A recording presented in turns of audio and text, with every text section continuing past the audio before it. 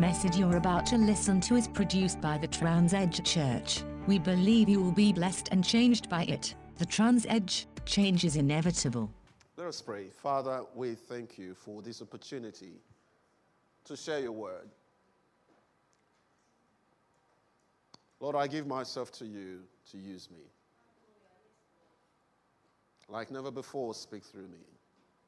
Speak a word in this room this morning that will go through the world, that will change lives, that will change mindsets, in the name of Jesus. And Father, let us be the first partakers of this word, not so that we can become proud, but so that we can be those who can carry it along as well, having received it from you. We praise you, we adore you. In Jesus' name, amen. Ephesians chapter 6, verse 10.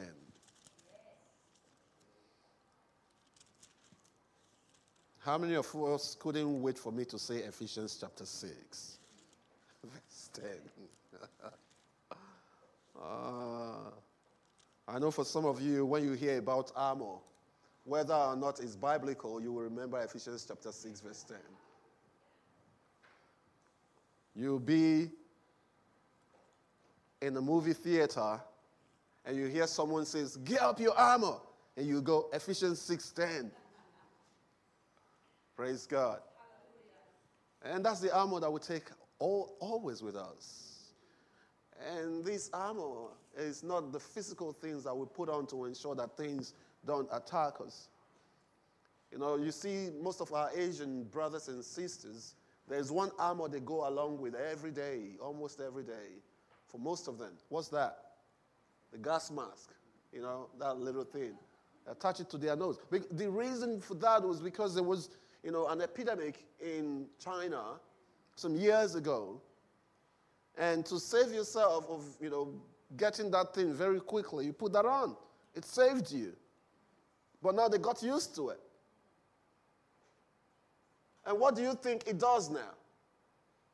Are you still here? Yes.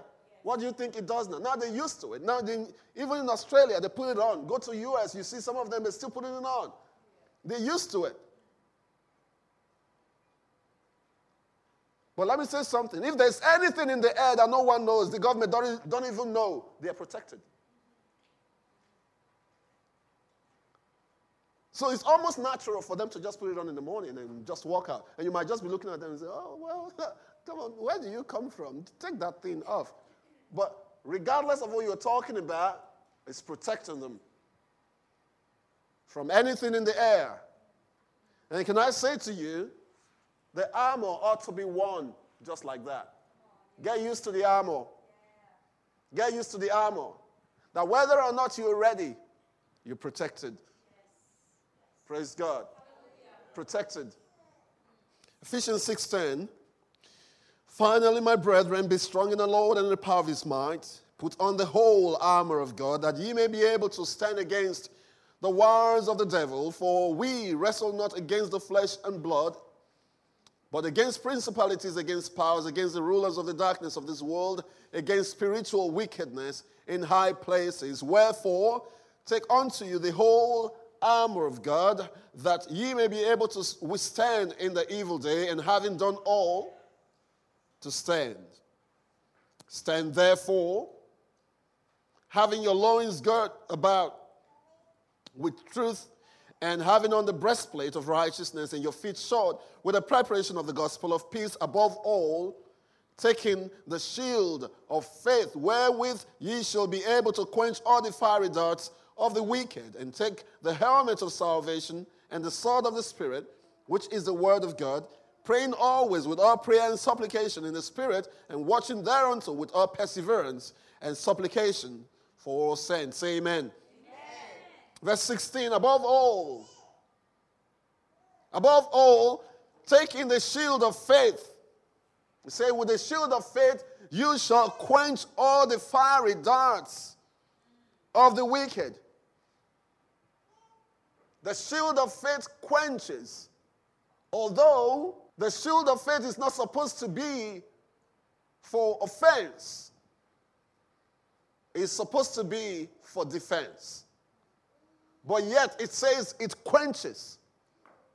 So in defending you, he's taking an offensive action. So it says the shield of faith quenches all the fiery darts of the wicked. So any dart directed at you, what does it do? It neutralizes them. Neutralizing the darts of the enemy. And what are the fiery darts of the enemy? One of them is when the devil speaks unbelief in your ear. And all the shield of faith does is to quench it as though it's non-existent. Because it's non-existent. Because Jesus said about the devil, he said, he is a liar from the very beginning, and his native language is lying. So Jesus knew everything that ought to be known about the devil. He said he's the father of lies. He called him so many names. So he's the father of lies, and he's a liar from the very beginning. He said there's no truth in him. So when this devil speaks to your mind, what do you think he's telling you? He might put your name in it, but he's telling you lies. And the only way you can quench that dirt of the devil is just to put up your shield of faith. And your shield of faith acts in protection of you, but also quenches the power of the enemy. So it does not just protect you from it, but it neutralizes the power of the enemy around you. So ideas might come into your mind that is not of God, and you realize that, hey, it does not match with God's word. And that's one way, can I tell you, that's one way to check out an idea. The Bible says, by the mouth of 2 or 3 witnesses, my word shall be established. And one witness that we have is God's word. So when you study God's word, you've got a witness always with you. So if God speaks to your spirit and you're feeling very unsure about it, and you're thinking, at times when God speaks to your spirit, you're wondering, is this my mind or God's spirit? So you're not sure. Go back to the scriptures. What does the scripture say? And can I say to you, please never in your life open the scripture like that and check out for what God has said to you. Because it might not just be God that is talking at that time. It might just be a man that is talking to you. That's right. It might be Solomon in his fallen state. You get it? Oh, think about it. How many wives did he have? 300 wives. I can't. Okay, I was going to say something. I'll just stop. And 700 concubines. 1,000 ladies in his life. I don't even have 1,000 friends on my Facebook. 1,000 ladies. How did he manage them? No. When God gave him wisdom, it was not to marry 1,000 people. 1,000. So what I'm saying to you is never open the Bible, just by picking a big book and open to anywhere that shows up to you. You might encounter Solomon. And worse still, you might even encounter Nebuchadnezzar, the wicked king. Or even more terrible, you might encounter the devil himself. And that is why I've always told you that the Bible, are you ready for this? You ready? Okay, open your ears very clearly. All right. The Bible is not the Word of God. It contains the Word of God. Because in the Bible, humans spoke. The devil spoke. God spoke. So if you take every word in the Bible as God's word, you might mislead yourself. And that is why when you study by God's Spirit. You don't just go, okay, I'm just going to read and believe everything. You read and believe everything. First, get the context. Get the context. Who was he talking to? Why was he talking to them that way? And who is talking and to whom? If you don't know that, you might go and hang yourself like Judas did. So, the Bible contains the Word of God. And it's the Word of God in the Bible that we hold on to. And don't forget, it says the Bible has been written for our learning. So you get to understand the failures of some people. And that is not to say that their failures will be your failures, but rather you learn from their failures. And apply yourself to wisdom. You know, one common thing about the Bible, for some of them, well, mine has it too. You see 3 words on the book. They call it the Holy Bible. All right? The Bible is only holy because you revere it. Do you know the devil can pick this book and nothing happens to him? Because it's not about the book. You can keep the book in your library, it makes no difference from other books. So what makes it holy is not about because it's a book. And that is why Paul said the letter kills, but the Spirit gives life. So until you take the words of this book and extract it from the book and ingest it in yourself, it's not become holy yet. Until you study the word of this book by God's Spirit, it's not become holy yet. Because anyone, and that is why some people rip the pages of the book and come on, smoke with them. And yet they're still alive, some of them. So it's not about just the book, and that is why some people can study it as a textbook, and their life is not changed. So what I'm saying to you is get yourself out of those religious, things that you used to know. The Bible is holy, so you go to bed at night and you put your Bible under your pillow. It's going to protect you. No, it will not. It won't. Or you go and buy a necklace with a crucifix on it. That is not going to save you. I hope you get where I'm coming from. Because you ought to start to see God's word from the perspective of a human spirit connecting with the Spirit of God, not by material medium, but it's a spiritual thing. He said, a time is coming, and now is when the true worshipers shall worship in spirit and in truth. In spirit and in truth. Candles will not do anything for you. You know that?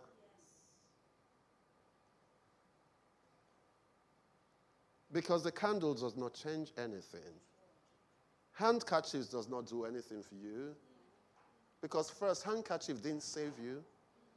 The same handkerchief you used to blow your nose. You see? Handkerchiefs won't save you.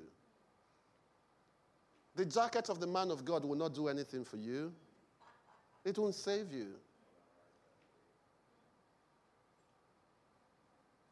But you know what changes everything? Your faith. Yes. Can you see where the shield of faith comes in? Yes. Your faith changes everything. You see that woman that went to Jesus and said, if I may just touch the hem of his garment, I'll be made whole. It was not the garment. Because if it was the garment, everyone around Jesus would have just been healed and whole.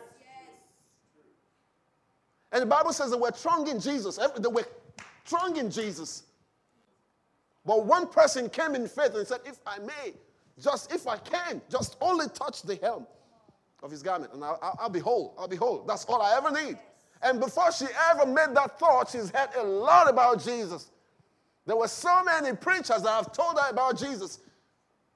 And the preachers were not just, preachers as we know, but they were people who have experienced Jesus and were telling other people. And this woman had been in her condition for 15 years. And she heard about Jesus, and she heard that Jesus was coming to town, and she thought, you know what? I'm going to go. But I hear that this guy is popular, and no one can even get close to him because of the amount of people that throng him. But I'm going to push. And push. And she already designed, are you listening? She already designed her healing before she got to Jesus. Yes. It was customized for her. If I can just touch the hem, I will be made whole. If I can touch the hem. And that was why when she finally touched the hem of Jesus' garment, and Jesus said, someone just touched me. And I thought, oh, finally he's losing his mind. People are thronging you, they're pushing all over you, and you're saying someone touched you. Everyone is touching you. I said, no. Because power has just gone out of me. And the woman came trembling. You see, it's one of those women that don't want to be in the limelight, right? Like some of you, you just want to work in the background. But because of your faith, God puts the limelight on you. You get it? And Jesus said, who touched me? And she went, he said, I'm the one. I'm sorry. But I thought if I could just touch the hem of your garment, I'll be made whole. He said, it's okay. You're not in trouble. Your faith has made you whole.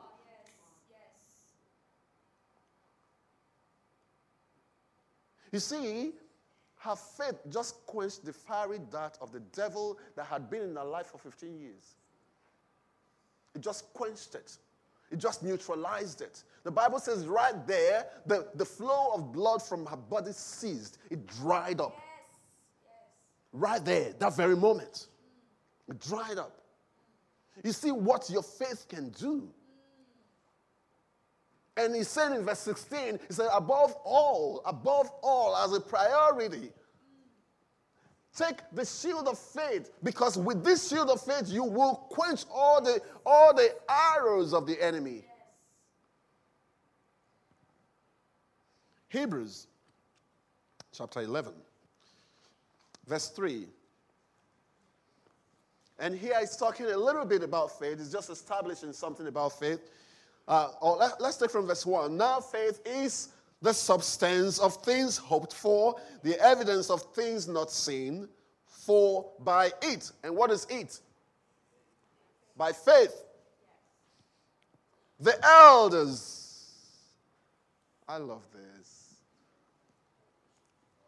And when he's talking about the elders, he's talking about Moses, Joshua, Caleb, Elisha, Elijah, John. You know, he's talking about those people. He says, by faith, the elders obtained a good report. In other words, the only way they could be deemed okay and worth it, because then Jesus had not died. He said, but by faith, these guys obtained a good report. By faith. And he says, through faith, we understand that the worlds. Did he say through science? No, it says through faith. Because now he's starting to delve into something a bit bigger than what we can see. He said, through faith, we understand that the worlds, not the world, the worlds, and both the physical ones and the spiritual ones, say the worlds were framed by the word of God, so that things which are seen were not made of things which do appear. That's a big thing, but we're not going there tonight. So by faith, Abel offered unto God a more excellent sacrifice than Cain, by which he obtained witness that he was righteous. And the only way he could obtain witness that he was righteous was just through his faith. And then Jesus had not died. You get it? But through faith, he just knew, I've done the right thing before God. And through the same faith, Cain realized that he was not righteous. So, by faith, Abel offered unto God a more excellent sacrifice. I could speak on this for the rest of the day. Than Cain. It's just like bringing your skills in, but bringing the excellent part of it in. Doing the best because God deserves the best. Don't bring in like Cain, but always come in the heart of Abel, who brings in an excellent, a more excellent. And when it talks about more excellent, that kind of tells me that Cain actually brought something excellent. But Cain just brought in something more. Oh, sorry, Abel brought in something more.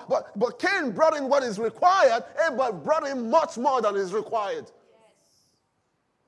Cain was willing to stick to the job responsibilities, the role responsibilities of the role, but Abel was willing to go far beyond.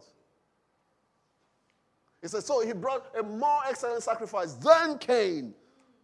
So don't think that Cain's sacrifice wasn't really good. It was good. It was just what he's supposed to bring. But Abel's one was much more. So by which he obtained witness that he was righteous, and God testifying of his gifts. Praise God. Go ahead. And by it, he being dead yet speaks. By faith, Enoch was translated that he should not see death, and was not found. By faith, he was translated. He didn't die. He was translated from our physical world to a spiritual world. Translated. So they looked for his body, they didn't find it. Same thing. Do you know same thing was Moses? Yes. God just told Moses, go up to the mountain and die. And Moses went up, and that was it. Right? And people went back to look for him. They didn't find his body. Oh, study your Bible very well. I'm not trying to make it up. Okay? All right. And it says for Enoch, before his translation, he had this testimony that he pleased God.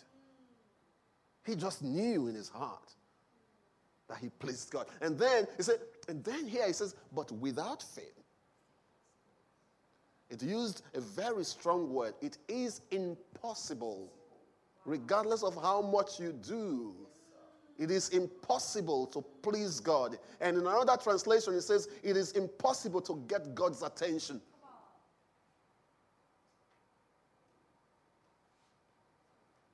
It's impossible. And that is mission impossible. So go on a mission without faith is a mission impossible.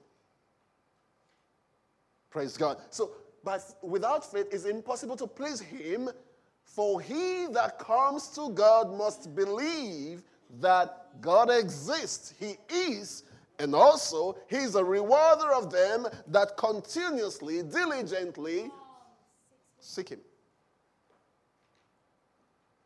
Do you seek him? Continuously. Or do you only seek him when it's comfortable?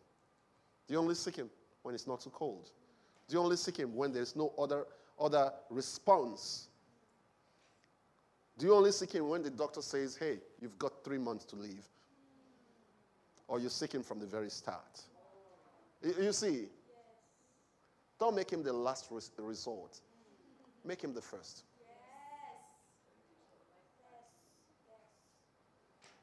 Make him the first. Oh, you really can you remember the concept of the Alpha and Omega? Right. In other words, he comes before you, he outlives you. You are only sandwiched in between. So why not seek him and continue to seek him? He comes before time and he outlives time. With him, time is nothing. And that is why David said, I've just realized a day in your court, a day in your court, no, it said 1,000 years is like a day in your eyes. It's like a day. So I'd rather stay and live in the house of God than to dwell in the company of the ungodly. So for God, time is just, you see, time is what we set for ourselves. And, my wife and I were talking this morning. We woke up pretty late, kind of thinking, what are we going to do? And she said something, say, what if service was 8:30? I said, you see, if service was 8:30, we would have woken up at 6. Because time is a restriction that we put on ourselves. For some of you, if you are given a time to sleep, you will sleep and oversleep.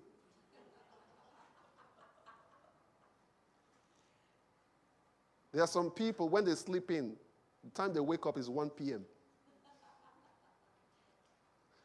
But the fact of the matter is, when you've got something to do, your body wakes you up. Your body wakes you up. It's a psychological thing. You just wake up. So time is the restriction that we put on ourselves. But God has no restriction. He looks at you putting restriction on yourself, and you talk about circadian rhythm. He just looks at you and goes, okay, yeah, whatever, yeah. So when you're saying your faithfulness, they are new every morning. He said, morning is the restriction that you've put on yourself. My faithfulness is always there. That's right. It's always there. It's always there. He said, he loves you for 1,000 generations. He said, for those that he hates, right? And this is the Old Testament. He said, for those that he hates them until the 4th generation. And you think, oh God, you hate people that much? 4th generation. So basically, you're talking about if the father did wrong, then you hate the son, you hate the grandson, and you hate the great-grandson. But you see, the one after that starts to live in a new love of God. He's given a new opportunity, and that was back then. But then he talks about the ones that he loved for 1,000 generations. I'm thinking, God, compared to the one that you hate, I'd rather live in your love. Because 1,000 generations from me, if you love me, your love for me will transfer onto them. And you realize that he loved David so much. And he said to David, the throne shall not depart from you. So even when Solomon was misbehaving, he said, because I've already promised David, my son, it will pass on to you. You see, at times, just what you do, the seed that you sow today, can just restore and save your generations way beyond you. All right, that's not where we're going. Let's come back. So for he that comes to God must believe that he is and is a rewarder of them that diligently seek him. And he went on to talk about the faith of Noah and so on and so forth. But I want to take you to one more place just before we close today. Or rather, 2 more places. How about Ephesians chapter 5? Ephesians chapter 5, verse 1. This is one of my favorite scriptures. One of my favorite scriptures. And what does it say? Can we all read it together? 1 to go. Be ye therefore followers of God as dear children, and walk in love as Christ also had loved us and had given himself for us as an offering and sacrifice to God. Praise God. Now let's read that same scripture in Amplified Version. We've got Amplified, right? Look at this.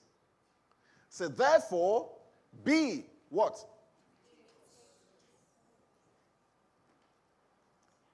Be imitators of God. And what does it say in parentheses? It says, copy him and follow his example. How many of us remember Control C and Control V?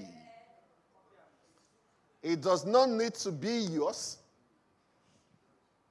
God allows you to plagiarize without penalties. No copyright laws. He just wants you to copy and paste. Copy his example. Paste upon yourself Why? He gives you authority. It's like, go in my name. How else would he ask you to copy and paste if he says, go in my name? In other words, show up as me. Show up as me. The devil is dealing with you. Just say, can't you just see that as he is, so am I in this world? Can't you see that I'm not working by myself? I'm working as Jesus on earth. It's true.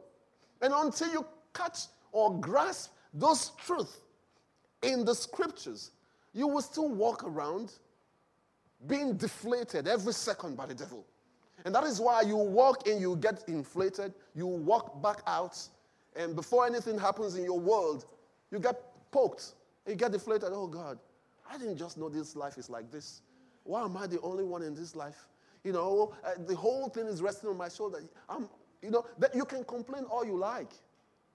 But if you realize the little nuggets of God's word, and you just know that you are not by yourself, you are not on your own. He said, the greater one lives on the inside of me. And if you realize that, and start to copy and paste, you get it? Copy and paste. You hear that little verse of God's word, you say, that belongs to me. Put your name in there. Put your name in there. Even if it says, in the midst of the assembly, I will praise you, and Jesus was talking, you put your name in there. So find a place in God's word where you fit in. Put your name, copy and paste. No punishment, no fear of being sued, no penalties. Okay? Great. It says, so be imitators of God. Be imitators of God. He's not promising you, he's asking you, is an order. Be imitators of God as beloved children. In other words, if you love him, imitate him. So he said, copy him and follow his examples as well-beloved children does what? Imitate their father. So if you call God your father, copy him and paste into your life. Imitate him. Imitate him. Imitate him. All right. So, next favorite verse. Just put your hand on that one. Don't lose it. Isaiah. Isaiah chapter 55. Verse 7. Or rather, let's take from verse 6. Seek. So, don't forget the idea that we already got from Ephesians chapter 5, verse 1. Okay? Be imitators of God, copy him and follow his examples. As well-beloved children, imitate their fathers, right? Okay, so he said, seek, inquire for, and require the Lord while he may be found. Claiming him by necessity and by right. Do you get it? Because you need him and because you know it's your right. He says, so claiming him by necessity and by right. Call upon him while he's near. And when is he near? Is he ever away? So because he's never away, always know that you carry God's presence. He said, call upon him while he's near. And then he says, let the wicked forsake his way and the unrighteous man or woman his thoughts. And what's the word for forsake? Abandon. Change from it. Reject it. Ignore it now. So the way that you used to think, he said, forsake that way. So let the wicked forsake, abandon his way, and the unrighteous man, that person who used to realize that they are unrighteous, he said, let them forsake, abandon that idea of unrighteousness. Okay? And let them return to the Lord. The word return is actually to turn again.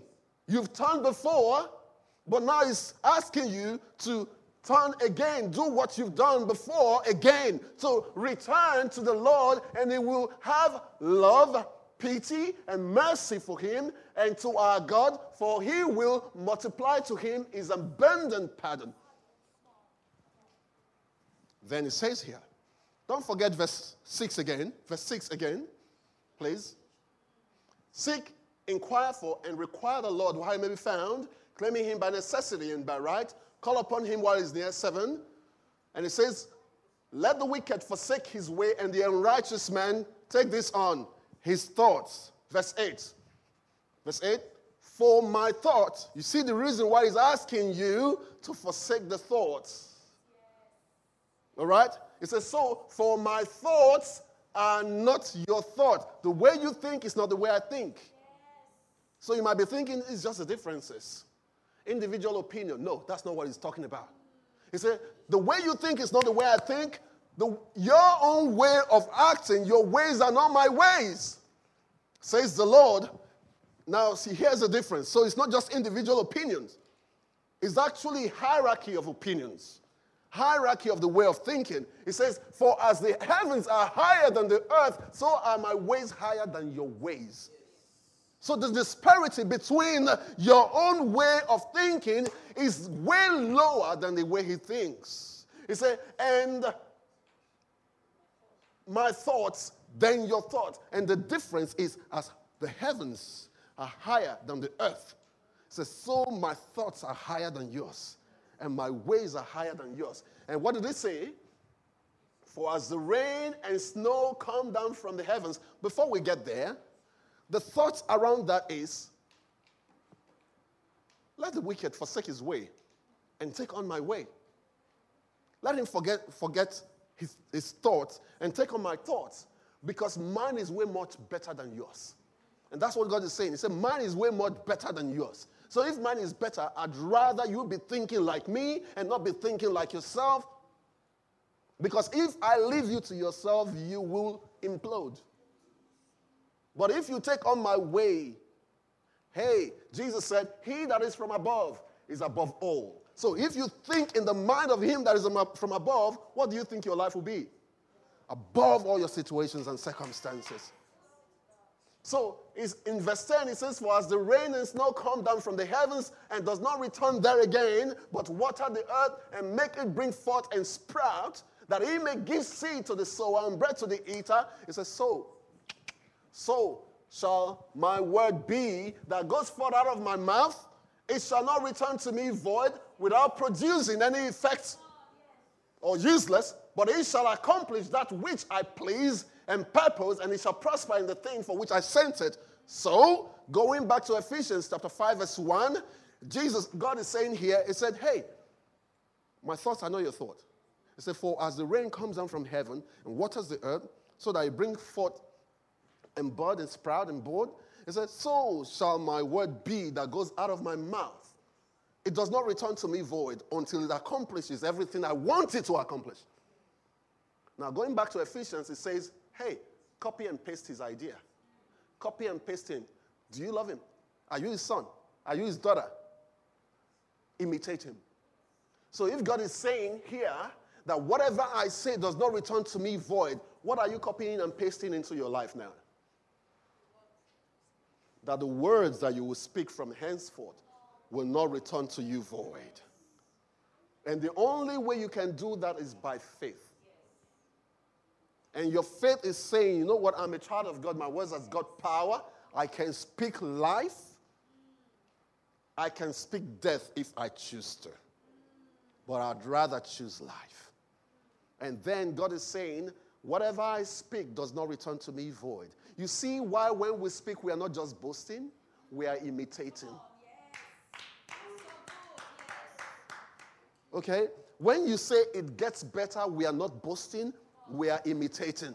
We are imitating our Father, whose ways are better than ours. We might not see everything that there is to see, but we know that if we imitate him, he sees everything, and it will work for our good.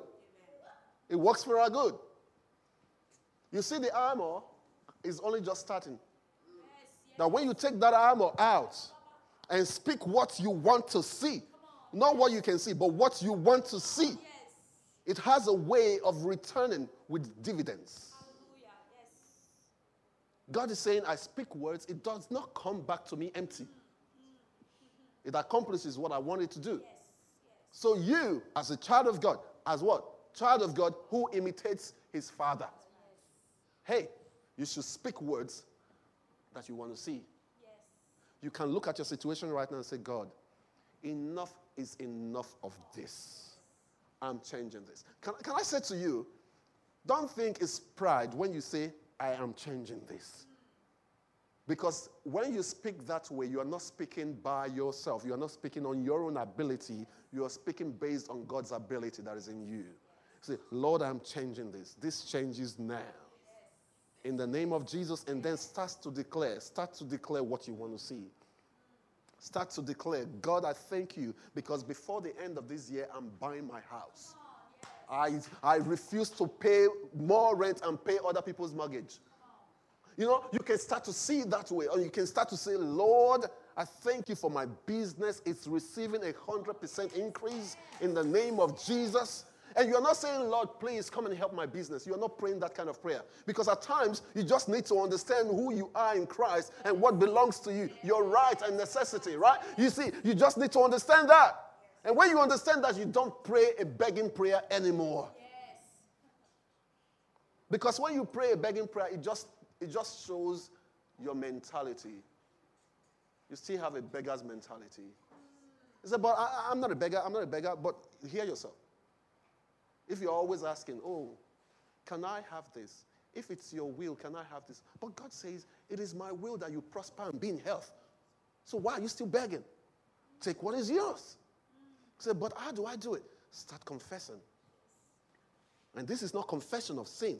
It's confession of what you've got in Christ. Lord, I thank you because my life, just goes from one level to another. I'm not retrogressing, I'm progressing. The lines are falling onto me in good and pleasant places. The boundaries are aligned to me in the right places. You prepare the table before me in the presence of whatever they call themselves. You anoint my head with oil, my cup overflows. Surely goodness and mercies are my companions all the days of my life. You see, you start to speak that way. The devil have nowhere to place his thoughts. Why? Because you've sealed your wall of thoughts with God's word. And you believe in it.